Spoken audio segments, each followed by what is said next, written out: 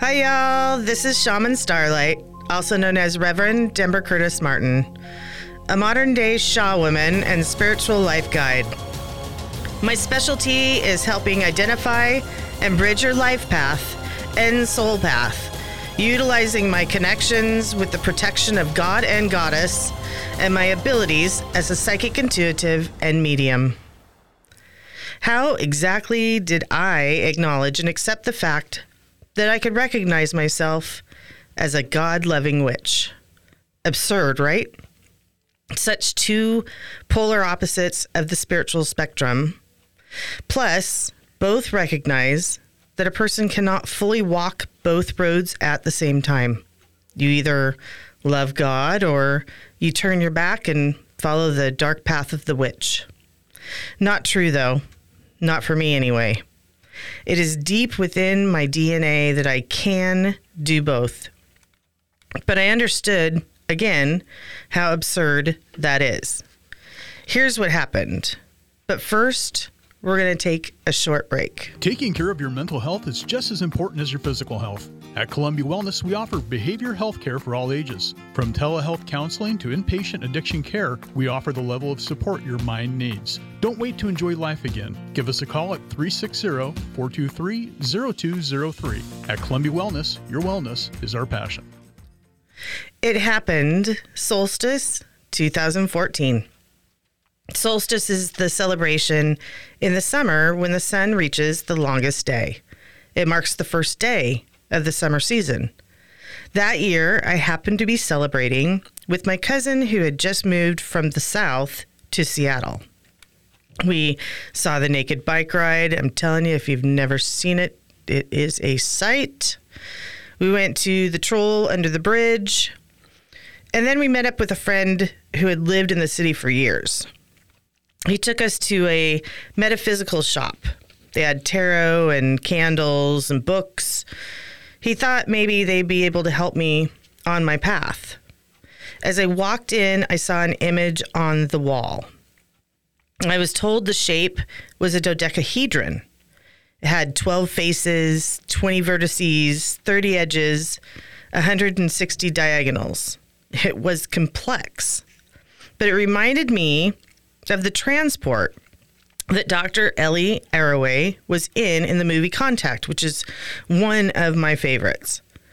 I had dreamed about that shape many times, but that day I was looking at it like I knew it, like there was a meaning to it.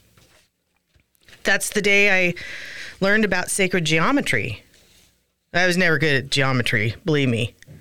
But sacred geometry is the study of the meaning of various shapes, like the Fibonacci spiral, that pattern that repeats itself throughout nature. You know, like on sunflowers, or normally you see that nautilus seashell. When I got home, I did some research on the dodecahedron, and I found that it was part of Metatron's cube. Well, I'd never heard of Metatron. Like, was this a transformer? I knew of Optimus Prime, but never heard of Metatron. No, Metatron is not a transformer, but is an angel in Judaism. Now, this is where it got interesting for me. His earthly name was Enoch. I knew that name from the teachings in Genesis, my favorite little Bible, you know, that King James version that I got when I was little. Enoch's not mentioned but a couple of times, though, throughout the whole Bible. Who was he? Why would he be so important to be mentioned, but no real lesson other than he was the great-grandfather of Noah? Well, I knew who Noah was, but had no idea who Enoch was. That week, I happened to find the lost books of the Bible on the History Channel. And while I was doing my own research, I realized that the Jewish faith includes the lesson of Enoch.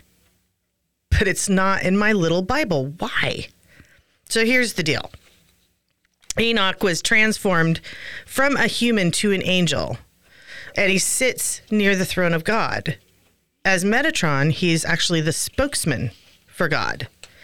he's a fascinating character. Now, around that time, I had a dream that I was with Trinity and a woman named Gaia. We were on a road trip. So I asked them if they would like to cruise to Salem, Oregon with me.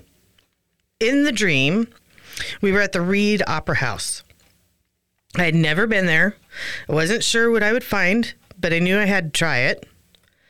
Well, there are reports that hauntings exist in the Opera House. And in one shop, I started to feel really drained, a bit ill. I started coughing, and at one point, I almost felt like I was going to pass out. So I went outside, got some fresh air. Gaia and Trinity recognized that I was feeling the energy of spirit. They took me to a metaphysical store that had crystals. At the time, I was still a bit muggle, so I recognized them as rocks. I'd always loved rocks, but I didn't realize that there was a scientific reason or a metaphysical reason why people were drawn to them, and why the ominous description of crystals. I walked in, I saw a display, and I heard a voice say, "You died and came back, didn't you?" I turned around, and the gentleman that runs the shop looked at me. He said, "Me too."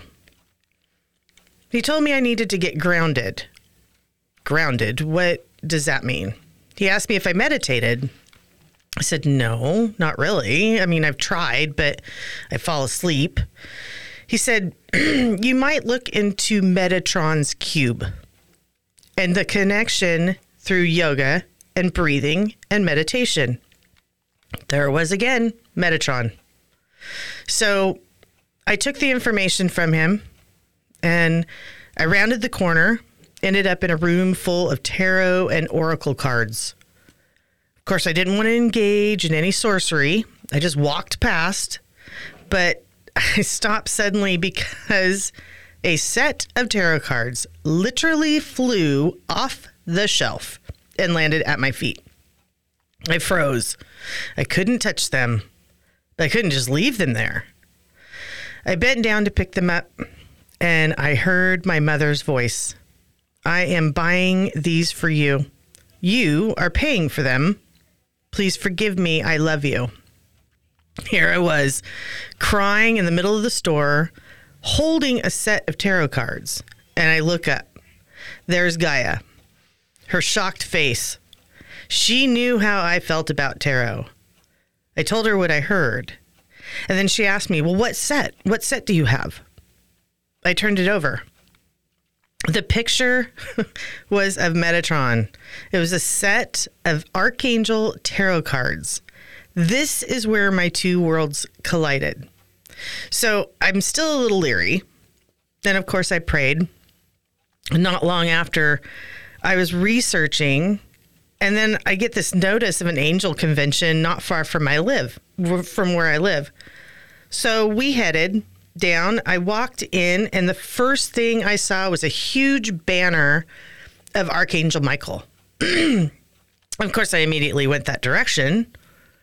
The woman talked to me, and the first thing out of her mouth was, you have crossed and came back. I'm like, yep. She asked me what part of the path I was on. I told her everything that had happened recently, and she walked to the back to get me something when another lady that worked with her said, you know that set of tarot cards you were telling her about? I said, yes. She said, do you know of the person who created those tarot cards? I said, yes, I was actually doing some research on her. Why? Well, the woman that I was talking to at this convention that turned around and walked to the back to get something and said, wait a second. She is actually the teacher of the person who created the Archangel Tarot cards. The woman is Dr. Kimberly Maroney. She has an amazing story of how she got information from angels. And about that time, Dr. Maroney walked out from the back and handed me a card and said, you needed this. I flipped it over, and as you can guess, it was Metatron. Okay, that was just all I needed. It felt like a hug from the angelic side that I was on the right path.